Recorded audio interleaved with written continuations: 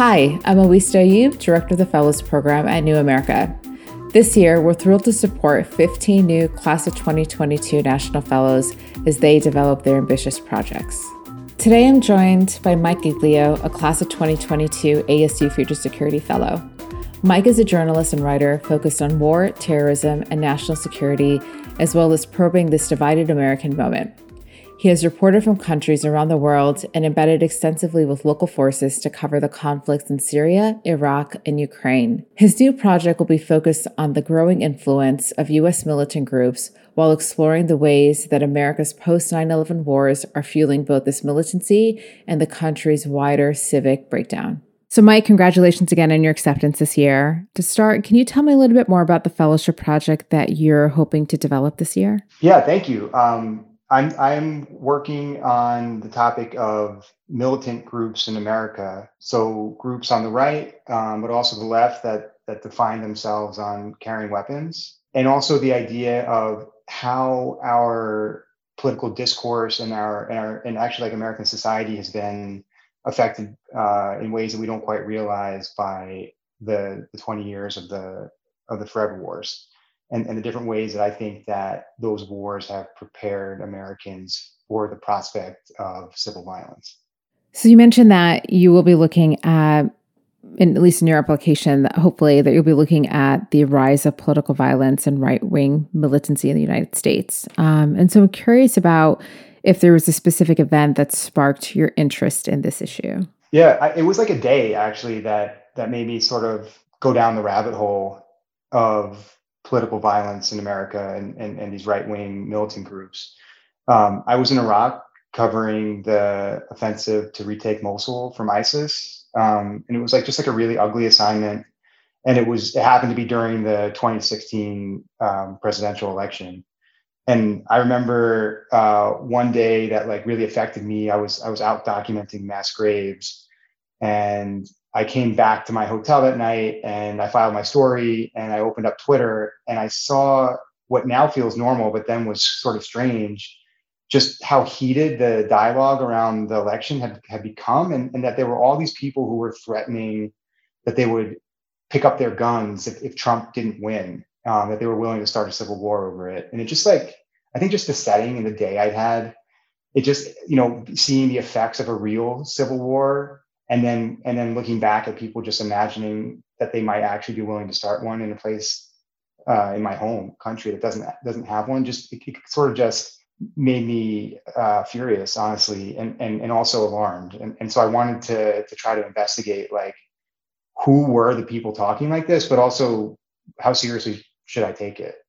Is there really a potential for serious political violence to happen in America? So taking a step back and just to, get a better sense of your professional career as a writer, you did begin your career as a foreign news correspondent, and you were in the Middle East and covering the Arab Spring.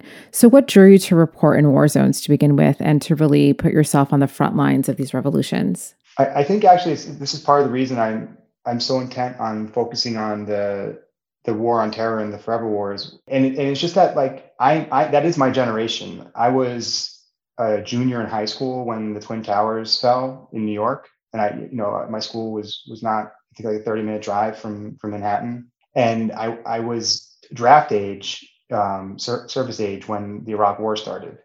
But like a lot of Americans, I didn't really pay that much attention. It was just kind of like background noise. I was kind of I root for America, root for the home team. And that's I felt that was all I felt that was required of me. And as I got older, as I graduated college, I eventually it just kind of hit me that, these wars were just so disastrous, but also that they were my fault. Just because I think the lack of political engagement is what lets this sort of thing happen and perpetuate. And I just felt really guilty at a certain point. And I was just obsessed with the idea that I needed to go out and kind of do the opposite thing and just focus fully on America's overseas engagements. And so I started pursuing the path that would let me become a foreign correspondent. And of course, when I finally got out to the region, it was during the Arab Spring. And it still is quite a significant American engagement in all the countries that I covered. The Arab Spring led to the civil war in Syria and elsewhere, wars in the region, and it also led to ISIS and then the war against ISIS. And I started to feel like these were all connected to those original wars, that started right after the 9/11 attacks. I mean, as you said, you've had a really interesting experience as a journalist covering civil wars abroad. And now as your work is focused more domestically in the U.S. With this recent project, I'm wondering if you see any similarities between the rise of political violence in the U.S. and the wars that you've covered abroad. It's not that I think, America is going to have a war like the one that I covered in Ukraine or like the ones that I covered in Syria and in Iraq, but it's really that there are echoes of those countries that I can hear when I'm in America, and that alone is too much for comfort for me. So the things that remind me of places that actually have devolved into serious and sustained civil violence are things like just the extreme polarization, the fact that two sides in America operate from their own sets of facts entirely. There's really no shared ground on even basic understandings of what reality is. And also this idea that people are willing to dismiss the other side as extremists and terrorists. And how prevalent that is and how unquestioning that is on both the left and the right, to just say the other side are terrorists, the other side are extremists. Because when you do that, it means that you don't have to listen to them at all. And it means that it justifies violence against them. And I do think that that's one of the knock-on effects of the forever wars, is that we have become so used to the idea of unbounded conflict, that the terrorists could be next door, this constant hunt for terrorists and extremists, that I think it just sort of naturally bent inward. And now we're focusing that on either side of the political aisle. And that to me is really worrisome. And it does remind me of the way that people speak about one another in countries that are really involved in civil violence. Yeah, when you think about process, I'm curious about whether it's for this project or for some of your previous reporting for The Atlantic and The Intercept. Often you are required to build rapport with your sources, who include right-wing militants. And so I'm curious about how you foster these relationships and how you work to gain their trust, particularly as you try your best to really tell a really informed story. For me, the way I go about it is just to try to be honest with people. But I think the persistence over time and just being as upfront with people as I can helps me establish a relationship and trust with them, especially when people know that I'm not coming from a place that is friendly to their belief system and what they're doing. That's really challenging, right? In terms of your own personal kind of safety and your own personal opinion that you consider as well when you're having these conversations. And so I'm wondering about how working under these conditions has affected you, but also informed your writing. I think the wars that I covered overseas were obviously, they were real wars, and they were much more dangerous to cover. But in a way, the covering these topics in America, where people are more like imagining a war or violence, or taking part in the early stages of political violence, it affects me more just because it's my home country. And I cared about the places that I wrote about, and I still care about them, but not in a way that's like my home. Like I'm part of the arguments. I'm part of the struggle in America. I write for an American audience because I want to take part in this grand argument that we have in the country.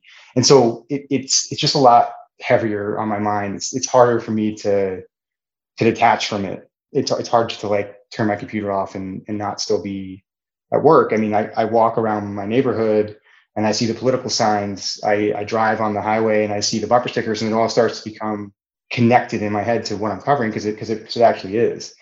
And so that is the part that kind of wears on me. And honestly, that's part of the reason that I'm overseas again, is just I needed a little bit of distance from that. I feel like, to really process it. Yeah, no, I can certainly understand. I think the work of a journalist is often the hardest, right? Where you're putting yourself into the shoes of someone else. And so with that, you have in the past said that your goal in your reporting and in your research is to treat your subjects with fairness and empathy. And so why do you think this is important, especially now in terms of telling the story of right-wing militancy in the United States, to approach the story in that way? I think that, first of all, if we want to really diagnose the problem of political violence on the right and understand it, like we have to get to know the people that are behind it. And we have to do that in a way that doesn't just dismiss them and write them off, that actually takes them on their own terms and tries to understand them as people and as our neighbors, which is what they are. And that's not to like dismiss the problem. It actually, I think it makes it more pressing. Like it should feel more urgent if you can see the normalcy in these people, if you can see the shared humanity, the shared, the fact that they're your neighbors. I mean, the fact that they might otherwise be going about what would be considered a normal American life. I mean, I think that should make us understand that there's something very amiss here, not just on the right, but like in the country, like that something could be driving people to this extreme. So that's one part of it. And I also just think that for anybody who's reading my work, who's on the left side of the political spectrum, like I really want them to not forget that the people on the other side, no matter how much they disagree with them, no matter how bad they might think, they are, like, if I feel like if I could just get people to recognize the basic humanity of the person on the other side of it, no matter, that it's a step in the right direction. And it is drawn from my experience covering civil conflicts overseas, where you have to completely dehumanize the other side in order to cross that threshold into civil violence. And I just think the more work we can do pushing back against that, the better. That makes sense. Coupled with that, this story is ever changing. Since you even started covering this topic, the 2020 elections happened, the January 6th Capitol riots happened. And so when you're covering this ever-changing narrative, how do you kind of address that constant evolving shift in the story? I try to stay connected to my sources, and this is part of the benefit of establishing an honest relationship with people. Like, usually I'm able to stay in touch with people even after I've written about them, and even if I've written critically about them. And so that lets me track how they're changing with the news events and how they're changing over time. So, for example, I wrote a big story about the Oath Keepers right before the election and the founder of the Oath Keepers, and then they've since then become the focus of the FBI's investigations into the attack on the U.S. Capitol on January 6th. But I'm making a point to continue to talk to them, continue to follow them, and I find it helps me keep my bearing as things change and kind of keep my finger on what's happening.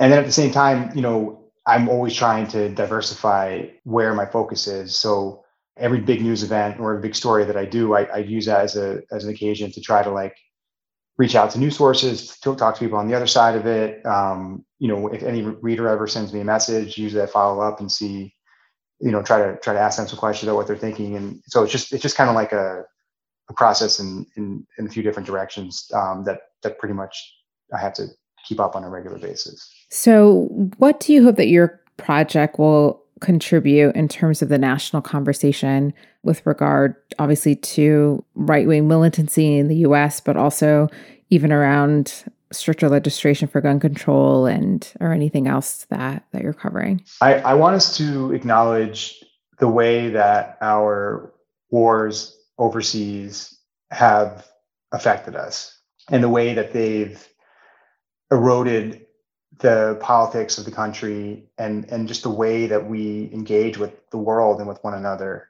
I don't think that we have that understanding, and I feel like if we can just recognize that 2 decades of constant war and the agitation that foreign enemies has created this environment where we're more likely to see enemies domestically. I think we could just reckon with that in some way.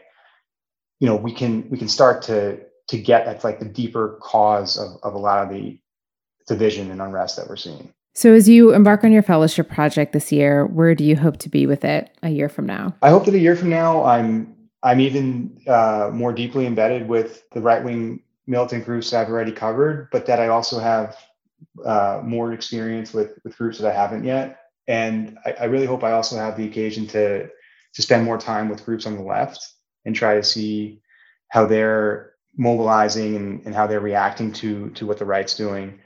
And I hope I have a documentary project in the works and maybe also even the beginnings of a book project on these topics.